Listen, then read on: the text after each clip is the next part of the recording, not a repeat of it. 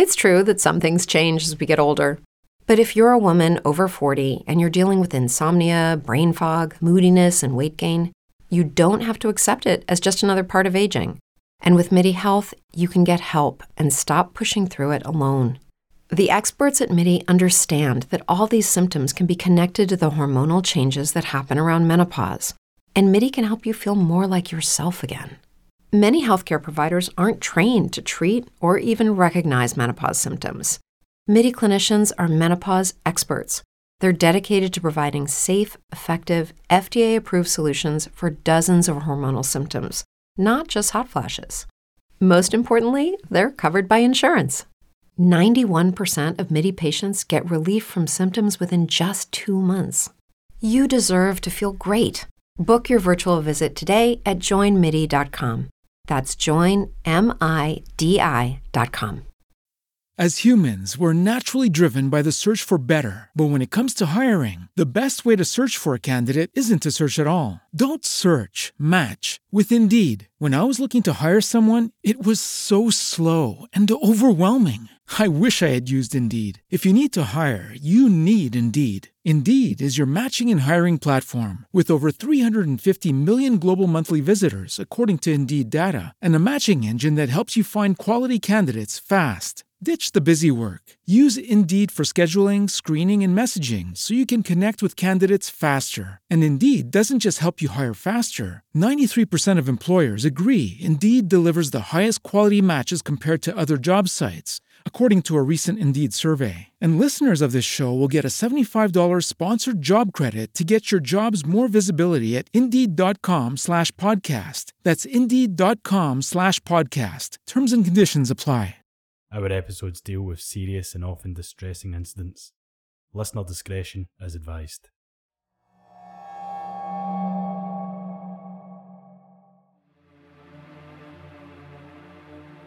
When the United Kingdom's Atomic Energy Authority was set up in 1954, they were given a wide-ranging remit to put Britain at the forefront of the emerging atomic age.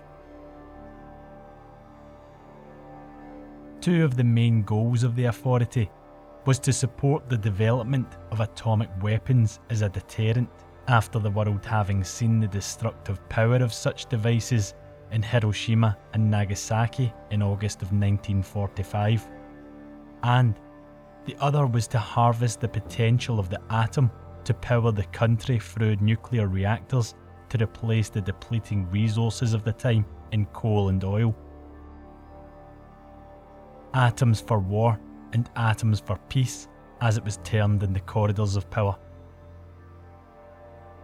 Many of the citizens of the world agreed and felt a sense of what was termed nuclear optimism, believing that the future would be forever defined by the positive power of splitting the atom. The launch of the first Atomic Energy Authority approved reactor was opened in 1956 at Calder Hall to produce weapons-grade plutonium.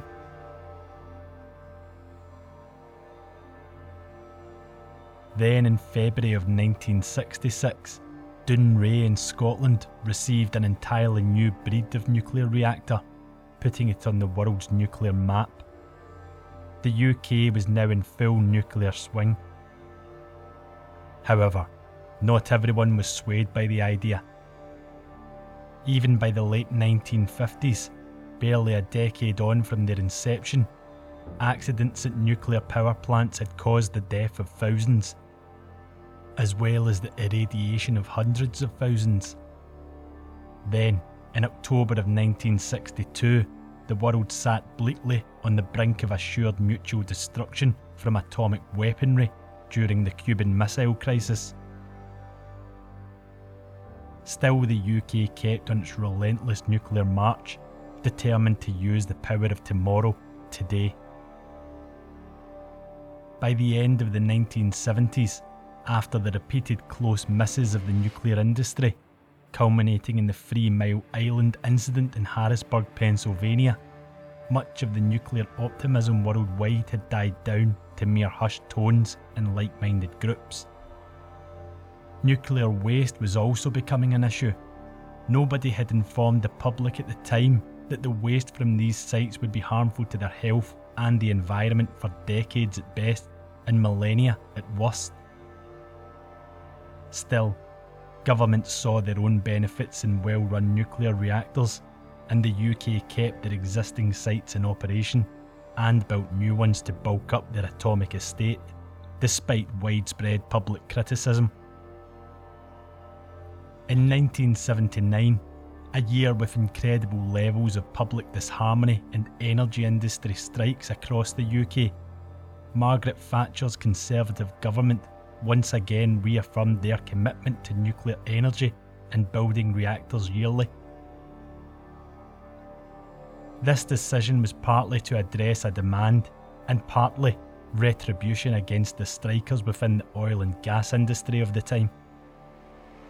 This raised one key question for many: where was all this nuclear waste going to go? As it turned out, there was a plan in place for some of it. Mulwarker Hill in Dumfries and Galloway, a remote hill in the southwest of Scotland, had been proposed in 1978 as a potential nuclear waste dump site. The initial application from the Atomic Energy Authority had been thrown out in late 1978. By 1979, despite opposition from the council, the force of Thatcher's political will brought the issue back into the public view again. A prominent Scottish solicitor and political commentator, Willie McRae, was one of the most vocal critics of the plan, lending his legal expertise to the campaign against the Mulwarker site and leading many of the protests against the Atomic Energy Authority's plans. In 1980, the plans drew their final breath. With the final appeal rejected, Willie McRae and his anti-nuclear comrades were able to celebrate a win as their very own David against Goliath. As the losing legal team and AEA authorities left the court and hurried to their cars, Willie McRae stood on the courthouse steps and told the government that should they wish to dump their nuclear waste, they should do so where Guy Fawkes had stored his gunpowder. Guy Fawkes had attempted to blow up Parliament in 1605 with secretly stored gunpowder beneath the Houses of Parliament. While this was just rhetoric, it was safe to say that this specific incident and his statement thereafter meant that Willie McRae was not well liked within the corridors of power. When he promised to fight every incidence of nuclear dumping in Scotland from that day until the end of his days, he may well have made himself a target.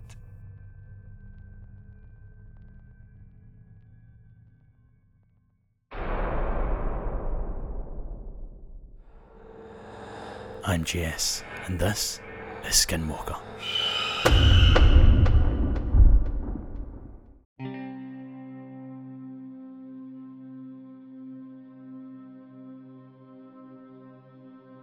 Willie McRae was born in Carron, a town near Falkirk, which sits around 25 miles from Edinburgh, in 1923. His only sibling, his brother Fergus. Throughout his childhood, he was recognised as a precocious talent. He just seemed wiser than his years and cleverer than a child of his age had any right to be. He was brave too, forever daring. In 1939, just before his 16th birthday, he signed up as a volunteer to fight in World War II. Despite 16 being a legal requirement to fight, he simply doctored his age by a few months and went off to France rifle in hand. While serving, he was wounded, and while in the army hospital, they ran a background check on the young lad before them. Discovering he was barely 16 and had doctored his age to get over to serve in the first place, he was discharged as a wounded serviceman and returned home to Scotland.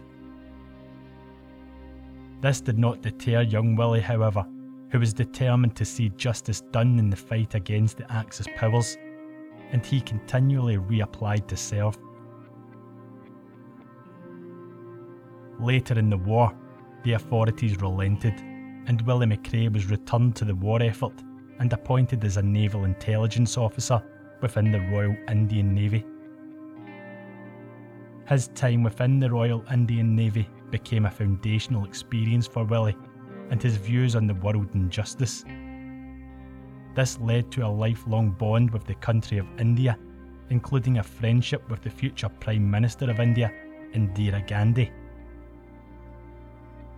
Upon his return to Scotland after the war, Willie undertook his LLB in Scots law, the first step in becoming a solicitor under the Scottish rules, graduating in 1949.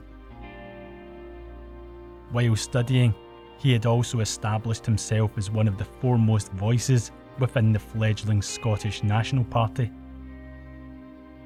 The Scottish National Party are a Scottish nationalist and social democratic party with a singular focus on gaining Scottish independence from Westminster. They are now the most keenly established of all Scottish political parties, currently holding 61 of the 129 seats in Scottish Parliament and 47 of the 59 seats available to Scotland in Westminster, which is the British Parliament. In the mid-1940s, when Willie McRae began to have increasing influence within the party, however, they had barely existed for a decade and had struggled to garner enough support to make it worthwhile to field candidates in many jurisdictions. A surprise victory in a Motherwell by-election had given them a parliamentary seat. However, a general election 3 months later resulted in the candidate being ousted to little effect. Nonetheless, the party grew surely and steadily. The handsome Willie McRae was becoming a well-known face in public debates, and his keen oration skills worked well both in promoting Scottish independence and presenting cases within the Scottish courts. The law firm he had set up with his friend and business partner, Abraham Levi, soon after qualifying, named Levi and McRae, was fast becoming a force in the Scots law world. In July of 1959, Abraham left the business, leaving Willie McRae in sole control of the firm. A decision showing the esteem in which Willie McRae's abilities were held by his peers. In the late 1950s until 1974, Willie McRae was heavily involved in setting up the mercantile laws of the fledgling State of Israel, as well as being a vocal supporter of the liberation of India. His influence in Israel was such that he was appointed as an honorary fellow in law at the University of Haifa for his contribution to Israel's legal frameworks. His stature in the legal world was immense, and his political stature was similarly regarded. In February 1974, he was selected by the SNP to stand as the parliamentary candidate for Ross and Cromarty. He was a relatively distant second in the voting. However, a hung parliament resulted in another general election within the UK in October of the same year. This time, only 663 votes separated him from Hamish Gray of the Conservative Party, with Willie McRae taking over 7,000 votes home himself. Considering that the previous SNP candidate for the region before McRae had only received slightly over 2,000 votes, this was deemed to be significant progress. When allied to Winnie Ewing's shock victory in the Hamilton by-election in 1967, McRae and others like him had their popularity seen as a shot across the bow to traditional British politics. As Willie McRae's near run in 1974 indicated, the independence movement in Scotland was growing at a rate of knots. The issue of self-governance was in every public debate, and eventually, the UK government relented and allowed Scotland to hold a referendum as to whether Scotland should be allowed to have its own devolved government. With its own set of prescribed devolved powers, outwith the reach of the UK government. It wasn't true independence on offer, but it was a massive departure from the existing rigid control which the UK government held over Scottish politics. On the 1st of March 1979, 51.62% of the voters said yes, they did want devolved power. However, in a disastrous turn of events, only 64% of voters turned out. This meant that a pre-agreed threshold of 40% of the entire electorate voting for the result was not met, and the result was thrown out. Scotland would have no devolution today, the UK government said. Willie had started to drink quite heavily around this time too. He was a prominent figure within the independence push, but his personal situation was becoming more tenuous. He had been given a driving ban for drink driving, and the partners who he had brought on himself within Levi and McRae were understanding, but told him that it couldn't happen again, or the reputation of the business would be forever damaged.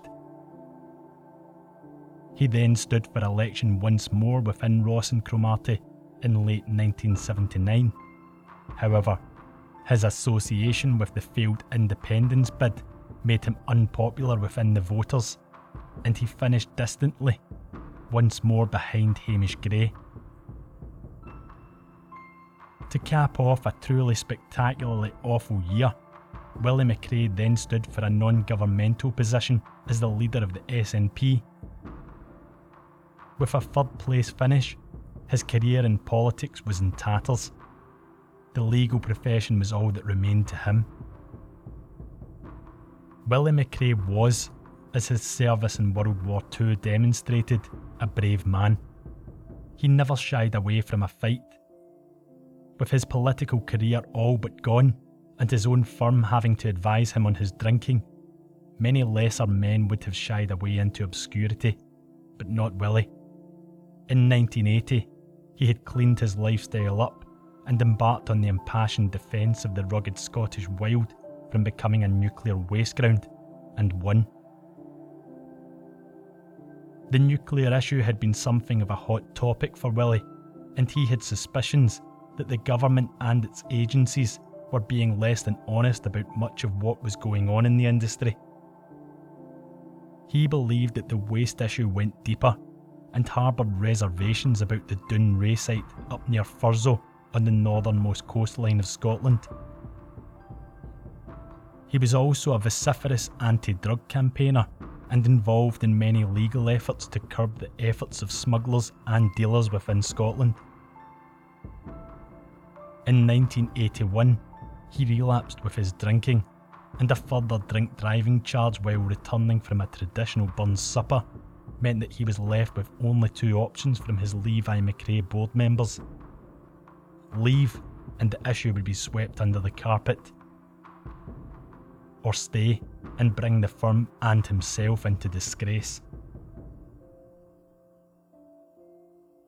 Willie McRae quietly packed his box of belongings and left the offices of the legal stalwart which he had helped found.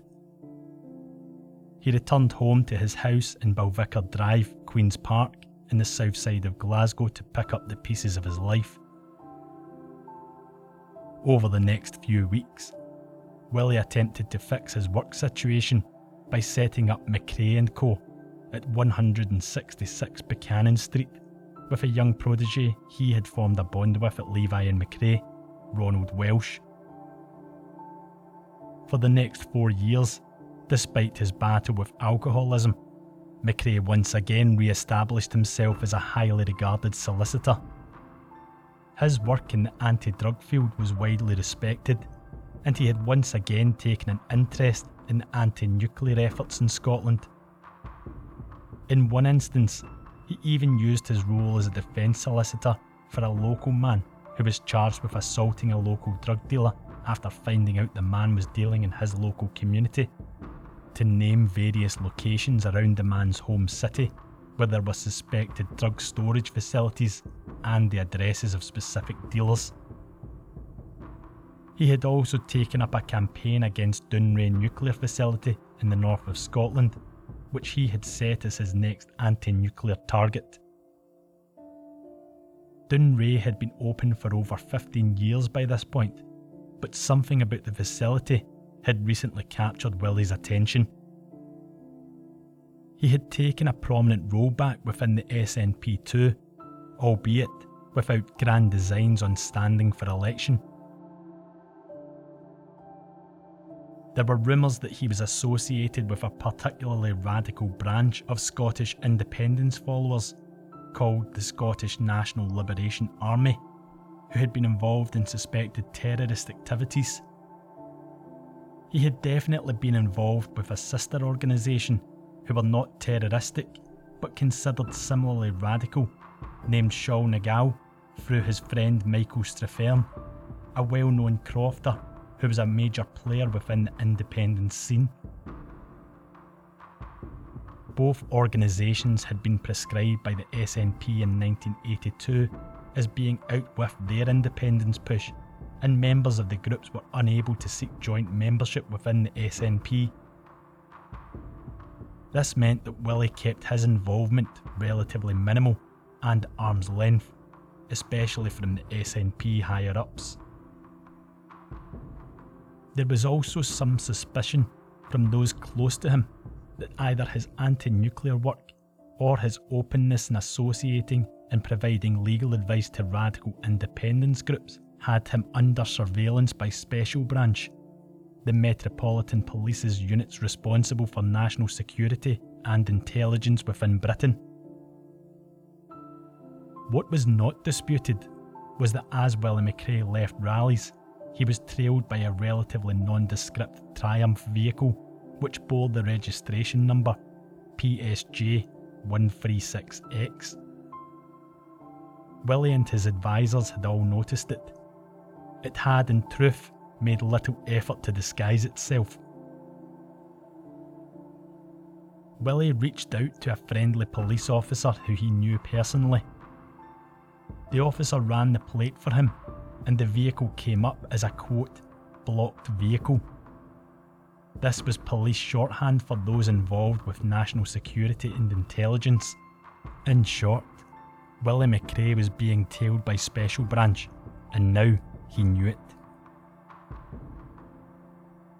By 1983, the tail was still firmly on and pressure was mounting on Willie McRae. He had admitted to providing legal advice to both Seol na Gao and the SNLA, but said that legal advice was as far as the relationship went.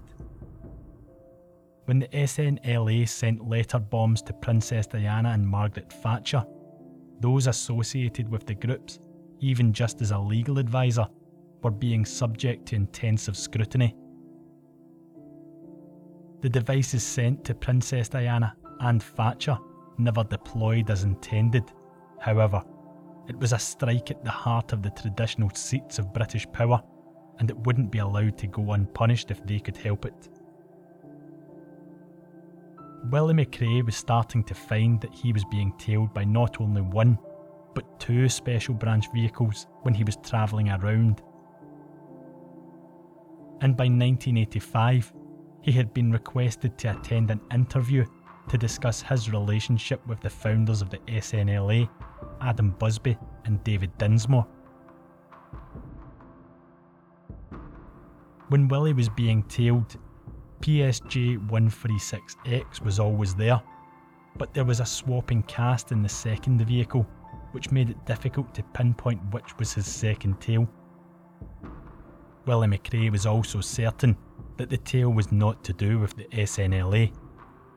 He thought it seemed convenient as an excuse, but felt that his work against Dounreay was the real reason he was being targeted. By 1985, Willie McRae was once again fully involved in his personal investigation into the Dounreay nuclear facility, with his personal demons somewhat tamed by the immersion in his work. On Friday, the 5th of April of that year, it seemed to those around him that he had finally found something to bring against Dounreay. Without telling anyone exactly what he meant, an elated Willie McRae, carrying a thick dossier of paperwork, announced to his office that he had them. When pressed about what he meant, he simply smiled, packed up his things and headed out of the office for the weekend with the dossier under his arm. Willie planned on heading up to his holiday home in the Kintail area of Rossshire on the northwest coast of Scotland, around 70 miles from the city of Inverness. Over the previous years, he had reconnected with the area, having discovered he had family members who hailed from the region. Before setting off, he stopped at a local off-sales in the Queen's Park area of Glasgow. He was spotted there by a local policeman, Donald Morrison, who greeted Willie. Willie, he noted, had 2 bottles of single malt whisky under his arm as he stopped. He had tamed his demons, but not fully exorcised them, it seemed. Willie again noted to Donald Morrison that he had found something exciting and explosive, which he would soon share with the world. Donald wished him luck, and the pair parted, with Willie returning to his Volvo car and setting off. Donald wasn't familiar with the special branch tail, which Willie himself no longer particularly noticed, and found it confusing as to why 2 vehicles parked nearby to Willie's set off in close proximity when he took to the road. The route from Glasgow to Kintail takes drivers along the A82, then the A87, then finally up through the Rossshire villages towards Dorney. Then nearby to the eastern edge of Loch Duich lies the small collection of houses and hotels which form Kintail. Willie McRae, though, would never complete this journey.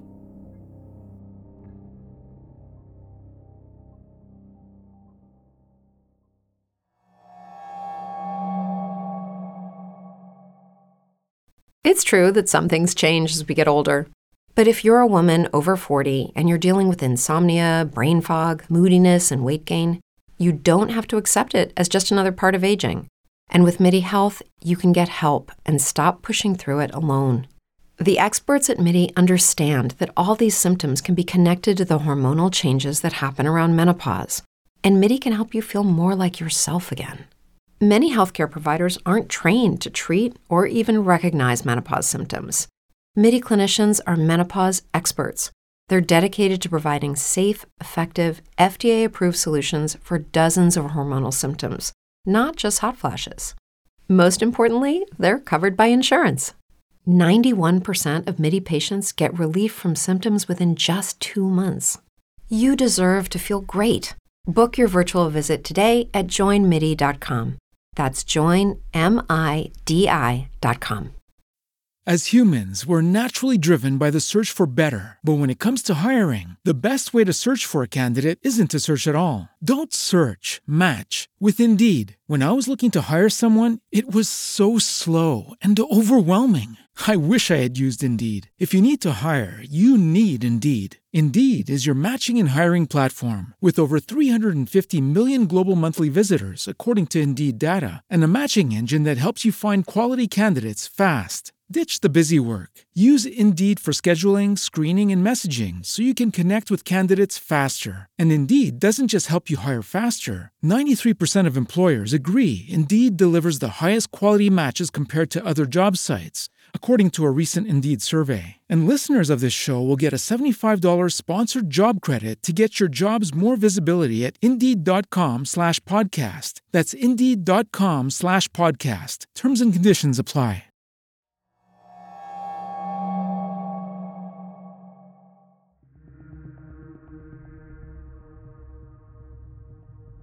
On the 6th of April, 1985, at near to midday, Alan Crowe and his wife Barbara were driving by Loch Loyne on the A87 near Invergarry. Alan was a 61-year-old Air Force pilot from Australia who was living in Bracknell with his wife on an RAF base while he trained the pilots there. The pair had taken advantage of some leave time to head up and explore the north of Scotland, a place where they had always wanted to visit. The pair seen what looked like a car which had run off the road and into a ditch, but it was quite far from their vantage point, and being unsure whether they were just mistaking something innocuous for something sinister, they drove onwards. Within a few miles, Barbara had felt pangs of guilt and asked Alan to turn around. Better to turn back and be wrong than drive on and leave someone in need of help to the mercy of the wild Scottish landscape, she reasoned. He turned his car around and they drove back past their initial viewpoint and down nearby to the point of interest. What they discovered was a badly damaged Volvo with the rear windscreen completely smashed through. The man inside was breathing, but in terrible shape. Realising that the situation was particularly grave, they ran back to the carriageway they had come from to flag down a vehicle. Given how remote the area was, it took a couple of minutes before another vehicle arrived. To their relief, when they flagged the car down, one of the passengers, Dorothy Messer, declared she was a doctor. The remainder of the passengers came to provide what assistance they could. As they approached the car, battered as it was, one of the passengers from the flagged down car, David Coates, spotted a couple of SNP stickers emblazoned on the stricken vehicle. Coates himself was a local councillor for the SNP from the Dundee region. When David Coates investigated the inside of the car, he saw to his horror that the man behind the wheel was the SNP stalwart, Willie McRae. The driver's side door was jammed shut due to the force of the impact the vehicle had taken, and to administer aid, Dorothy Messer had to enter the car from the passenger side door at the front of the vehicle. As she leaned across, she could sense vital signs from Willie McRae, albeit faint. He was sodden from the rain having seeped into the car and blood-stained. He had also urinated and defecated himself in the time since the impact. His eyes, Dorothy noted, were significantly dilated, which may have indicated he had suffered some form of neurological damage. While Dorothy provided life-saving treatment, one of the passengers took the car to find a phone booth and call for assistance. By 2 p.m, assistance was arriving, and Willie McRae's family were informed he had been involved in a serious motor incident, only involving his vehicle. Given the scene looked little more than an accident, an ambulance attended to take Willie McRae to hospital, and a skeleton police scene of crime attended to rule out something more sinister. David Coates had noticed a small pile of papers and a wristwatch around 20 feet from the vehicle, as if they had been thrown clear. These findings were also noted by the attending officers from the Northern Constabulary as being present. The ambulance initially dropped Willie at Regmore Hospital in Inverness. However, his rapidly deteriorating condition meant that he was placed on an onward journey to Aberdeen Royal Infirmary by 5:10 p.m. While there, a nurse checking over the handover forms from Regmore decided to dig deeper into the man before her. When sent for additional tests and x-rays, it was discovered that the cause of Willie McRae's rapid deterioration was not solely related to the violent impact of the car. He had a gunshot wound to the head. Somewhere between 5:10 p.m. and 7 p.m, Aberdeen Royal Infirmary informed the local police that the case involved more than a simple road traffic accident, and that the man in question had a gunshot wound. Having already cleared the scene earlier, Chief Inspector and Head of CID Colin MacDonald re-summoned his team to the site to establish control. By the 7th of April, Willie McRae's health was deteriorating rapidly, and his brother, Dr. Fergus McRae, had been summoned to Aberdeen Royal Infirmary to make medical decisions on his behalf. Fergus elected to withdraw life-sustaining support for Willie, as it was deemed he had no real chance of recovery from his injuries. The police interviewed Fergus, who was one of the people who knew Willie best. What Fergus informed them gave them cause for concern, but also made them reconsider opening the investigation in respect of a potential crime. Fergus noted to the police that his brother had been suicidal recently, and that he had suffered mood swings, including suicidal thoughts in the years running up to April 1985, as he battled both personal and professional problems, as well as his alcoholism. He also told them that recently, Willie had stayed with a friend of his named Howard Singerman, and in a drunken stupor, lit a cigarette which nearly burnt down a bedroom in the man's home. When asked whether Willie kept guns, Fergus told them that Willie did actually have an unregistered weapon which he had been given by his friends in the Indian resistance movement. Fergus told them that in the previous couple of years he had had to take the gun off Willie, fearful that he may use it to end his own life. However, he had eventually returned it when he deemed Willie's mental state had improved. Fergus also told them that when the alcohol took hold, sometimes these thoughts would return. When they asked whether the gun was a revolver-style pistol, Fergus confirmed that it was, going so far as to tell them it was a particularly distinctive 7-shot revolver, Smith & Wesson. The bullet which had killed Willie McRae, the police informed him, had likely been fired from a revolver-style pistol. With the information the police had pieced together from the scene and from Fergus McRae, a picture was starting to form. Willie McRae, driving up to Kintail on desolate and lonely roads, had decided to open one of the 2 bottles of whiskey within his vehicle and take a nip while he was driving. This had turned into more, and eventually, on the stretch of road at Loch Loyne, he had swerved off the carriageway and into the ditch below. His car had rolled upon impact, causing the visible damage. Willie McRae had likely been, in this version of events, injured significantly by the crash, but not mortally. Sitting in the driver's seat, dazed and confused, Willie McRae began to realise the enormity of what had happened. Knowing that he was over the drink-drive limit, the crash would be fatal to his career. He had already had 2 drink-driving offences on his record, and in Scots law at the time, a third would have likely seen him serve jail time. It would have also been the end of his practising certificate from the Law Society of Scotland, who would, in the event of such a prosecution, deem him unfit to represent the profession. It would also do huge damage to the anti-nuclear cause, giving the powerful nuclear lobby an easy target for point scoring. Then, they surmised, in a moment of awful clarity, he removed the gun he owned illegally from where he kept it within his vehicle, turned it upon himself, and fired. The police, now certain that their version of events was correct and that Willie McRae had killed himself, set off in search of the weapon itself.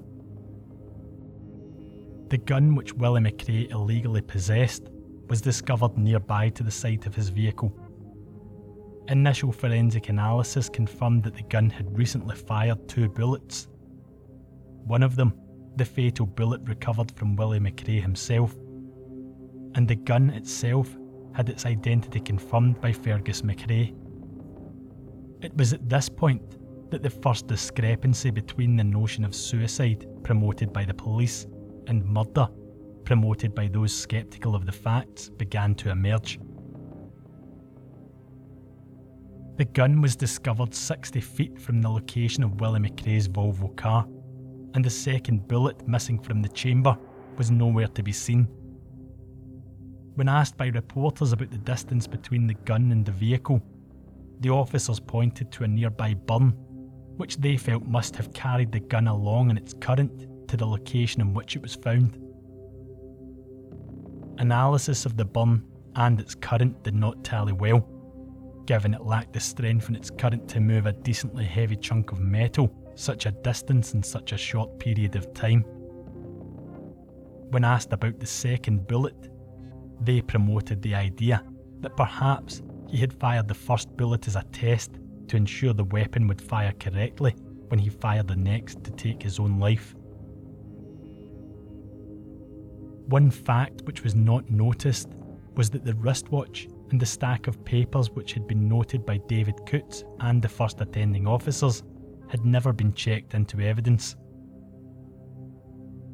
The dossier which staff at McRae & Co had seen under his arm as he left the office was never noted in the first place, nor discovered at the scene. At around 3 p.m, the vehicle was removed by a local vehicle recovery service. Despite the discrepancies, on the 8th of April 1985, after Willie McRae's post-mortem examination, the Procurator Fiscal, Thomas Aitchison, declared the incident to be fully investigated and that no suspicious circumstances had been found, with the cause of death being a bullet wound to the temple which had caused damage to the brain. On the 10th of April, final ballistic reports arrived with the Fiscal, despite his declaration 2 days previously that the incident was fully investigated. While the report did not contradict this, the report being submitted after a full investigation seemed to contradict the Fiscal's position. Surely, a full investigation would have required the final ballistics report and not just a preliminary findings report. Nonetheless, Fergus McRae accepted the position of the Fiscal's office, and the investigation into Willie McRae's death was closed entirely, with a verdict of death by suicide recorded. In the eyes of the Fiscal, for a man like Willie McRae, his life mattered less to him than keeping his causes beyond reproach and his professional reputation intact, and he had turned the gun found nearby to his car on himself in much the fashion suggested to him by the investigating officers. The unusual positioning of the gun relative to the vehicle, the tailing special branch vehicles, the missing supposed test-fire bullet, and the vanishing paperwork did not warrant further investigation in his opinion. Public opinion on the McRae case was split, as many issues involving political figures often are, right from the outset. Many of those close to him within the SNP and the broader independence movement felt that the whole issue had been resolved far too quickly, with only a surface level scratch performed where an industrial level dig was needed. Speculation about special branch involvement in his death and how much easier the nuclear industry would have it with Willie out the way ran rampant. Fergus McRae and the McRae family, however, were satisfied with the police findings. Private investigations went on in the background by those who still cared enough to pry. One interesting finding was discovered in 1990, whereby 2 local vehicle recovery services were contacted about the recovery of Willie McRae's vehicle, and both claimed to have been the firm who had attended site. Little further information was given by both firms, save to confirm that they had attended site. One fact of interest was that one firm stated they had attended on the Saturday, which was the 6th of April, while the other were certain it had attended on the Sunday, which was the 7th. The statement of the first firm seemed at odds with the fact that the investigating team were still working at the scene near the vehicle on Sunday the 7th, and the removal of the vehicle had been documented to have taken place sometime around 3 p.m. on this date. Private speculation at this point began to ramp up. What if the police had removed Willie's vehicle early on the Saturday, convinced it was a routine road traffic accident? then privately returned it without telling anyone some point that evening, once it had become apparent that the cause of death was not the impact of the vehicle, but the gunshot wound to the head. In the remoteness of the Scottish Highlands, it wasn't impossible to think such a thing could take place and not be discovered. It would explain two major gaps in the evidence. Firstly, the car may have been placed in a spot where someone remembered the vehicle being, rather than where it precisely was. Say, for instance, 60 feet to the side. Would that explain the positioning of Willie McRae's gun? If this was the case, what evidence could have been trampled underfoot by new officers attending the scene, unaware they were on top of the original crash site? Perhaps the second bullet was 60 feet away too, trodden deep underfoot in wet marsh by the boots of unsuspecting officers. Secondly, it would explain the statements by the recovery companies, given one may have attended on Saturday, then returned the vehicle on Saturday night for the more in-depth investigation, and another attended on Sunday to remove the vehicle once the new on-scene investigation was completed. Nonetheless, these fresh findings were largely ignored from those in power. The case of anti-nuclear campaigner Hilda Morell had always drawn strong parallels to Willie McRae's case. Hilda had been due to speak before the Sizewell B inquiry into a new British nuclear power plant in 1984. The day before she was due to appear at the inquiry, Hilda was kidnapped within her own vehicle and discovered dead days later, having been viciously stabbed and beaten before being left to die from hypothermia. The proximity with Willie's case and the positions which Hilda had taken meant many of those close to her also thought that she had put herself firmly in the sights of the security services and had been killed before she could do too much damage to the relentless British nuclear march. However, in 2003, a local labourer named Andrew George, who had only been 16 at the time of Hilda's murder, was charged with the crime having been linked by DNA evidence. In May of 2005, he was found guilty on all charges. It was under this post-conviction climate that then Solicitor General Elish Angelini opted to make a public statement that Willie McRae had never been under special branch surveillance, and that the Crown were comfortable with the results of the investigation.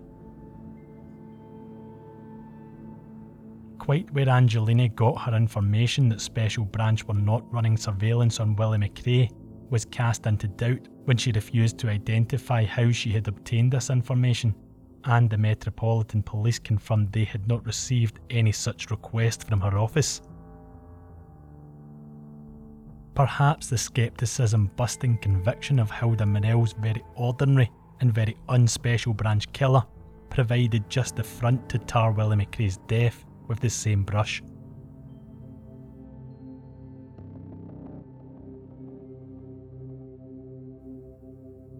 In 2009, Jean McLennan covered the case of Willie McRae in her true crime collection, Blood in the Glens.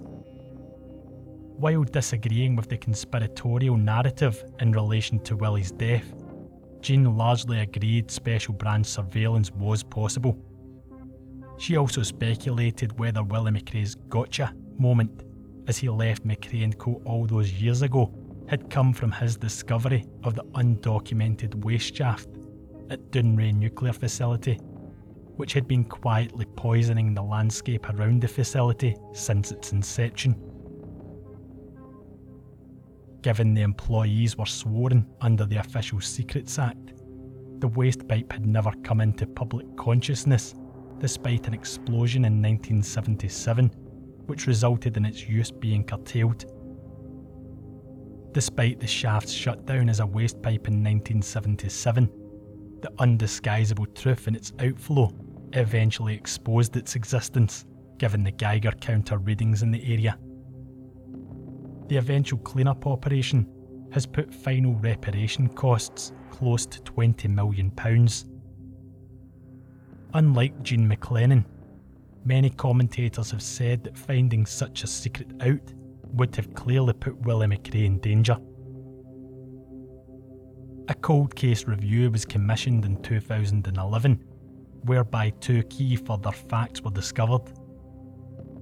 Ian Fraser, a former policeman and private investigator, came forward to state that he had been paid by an anonymous party to tail Willie McRae from SNP HQ to an event in Edinburgh in the weeks preceding his death.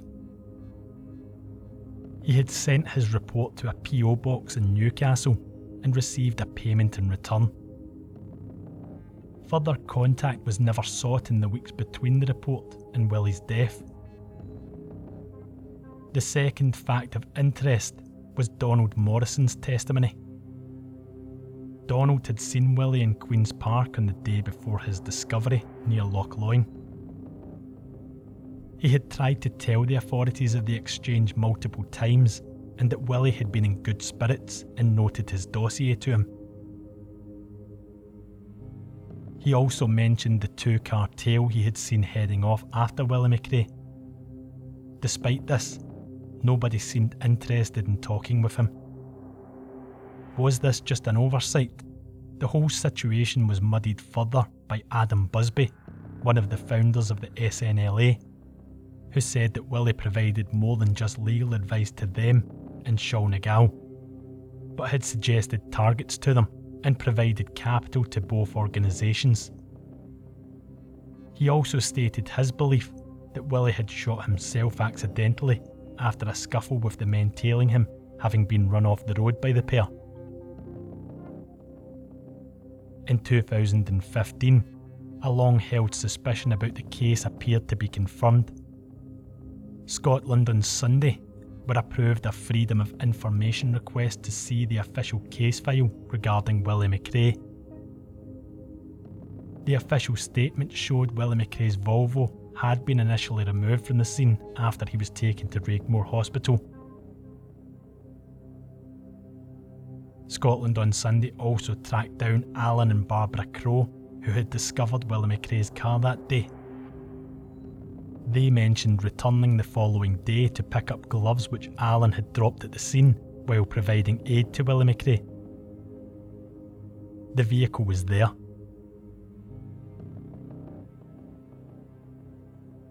The official statement had never been amended to show that the vehicle was returned to the site upon the discovery of the severity of the situation.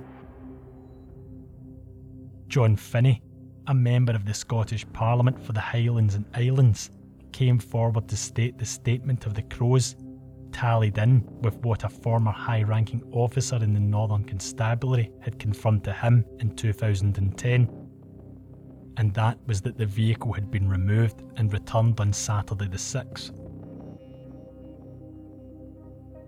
The Crows also told Scotland on Sunday that they never had their details formally taken or that they had given signed witness statements. This did not tally in with the case file, which showed two signed witness statements given by Alan and Barbara Crow. The investigation did not seem well managed to those looking in from the outside. Special branch spooks and surveillance, shadowy figures in the nuclear industry, supposed terrorist links, hidden details in the crime scene, moved evidence, missing and misleading statements, missing bullets, and a full investigation closed 2 days before the final ballistics report. It seemed like grounds for a reopening of the investigation, or at least a fatal accident inquiry in the eyes of John Finney, who wrote to the Crown Office to demand just that. Nonetheless, the government and the Crown remained steadfast that the evidence did not warrant re-examination and did not undermine their findings. They said the same in 2016 when a Sunday Herald Freedom of Information request uncovered that the gun recovered from the scene had never been forensically analysed for fingerprints. Then in 2018, when Catherine McGonigal, the nurse who had treated Willie McRae in Aberdeen Royal Infirmary, stated that the bullet had been fired through the side of the neck rather than the temple as recorded on the post-mortem, the new outcry was met only with silence. This leaves the situation no further forward than it was in 1985. There remains only a few plausible possibilities in terms of what happened to Willie McRae. One is that Willie McRae really did kill himself, having crashed drunk next to Loch Loyne, taking his discovered secrets to the grave.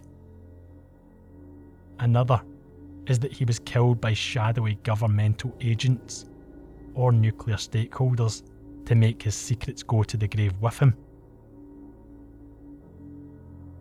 While with modern perspective, a blatant murder committed by Special Branch or another government agency to a private citizen seems outlandish, consideration must be given to the 2006 discovery of an RUC Special Branch agent named Billy Stobie in Northern Ireland, who was involved in procuring the weapons used in a murder for the Belfast UVF and was suspected of some level of involvement in more than a dozen more murders whilst working for Special Branch. Investigations by The Guardian found similar stories across the entire island, just across the water. Is it such a stretch of the imagination to think that it could happen in Scotland? Winnie Ewing of the SNP, who was also a well-respected solicitor, even offered to act as a beacon of trust, reviewing the case file herself, and if the evidence was clear and apparent, telling that to followers of the SNP, offering a chance to put the case to bed once and for all. But her request fell on deaf ears. There are two other theories which do hold some sway within those interested by the case. One relates to the drug dealers exposed by Willie McRae in court defending the local man who had bloodied one's nose. The police had acted on the information supplied by Willie McRae, and those involved were understandably none too pleased. Some online think that it is plausible that having spotted Willie McRae driving up north, they set a tail on him and ran him off the road. Once there, finding a gun in his car presented them with an opportunity to finish off a problem once and for all. A final theory was that Willie McRae had uncovered evidence of parliamentary figures who had been involved in a child molestation ring, which was the root cause of his Special Branch tale rather than his anti-nuclear works. Fiona Borders, whose husband James was a high-ranking barrister involved in child sex abuse and exploitation cases, stated she had received information that Willie McRae had been involved in the investigation of this and had recently received damning evidence of involvement at the highest echelons of power. No evidence to substantiate her claim has ever been provided.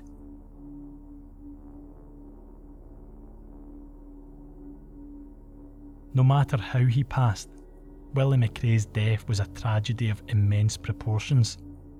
He was a wonderful orator and defended Davids against their personal Goliaths while taking on his own demons. Willie McRae also had a love for truth and the devil in the detail. Surely, the public deserved to see the full truth in his death, rather than the smoke and mirrors which the establishment seemed to be content with currently.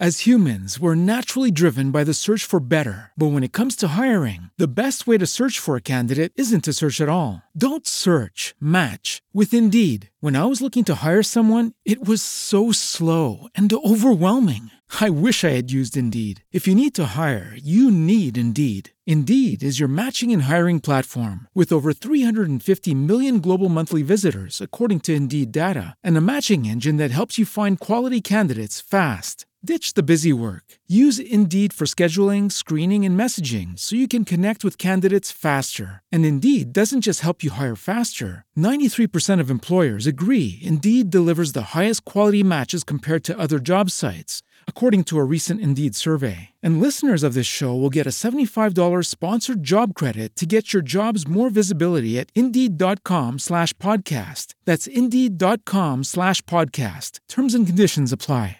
Hello, it is Ryan, and I was on a flight the other day playing one of my favorite social spin slot games on ChumbaCasino.com. I looked over at the person sitting next to me, and you know what they were doing? They were also playing Chumba Casino. Coincidence? I think not. Everybody's loving having fun with it. Chumba Casino is home to hundreds of casino-style games that you can play for free anytime, anywhere, even at 30,000 feet. So sign up now at ChumbaCasino.com to claim your free welcome bonus. That's ChumbaCasino.com and live the Chumba life. No purchase necessary. VGW Group. Void where prohibited by law. See terms and conditions. 18+.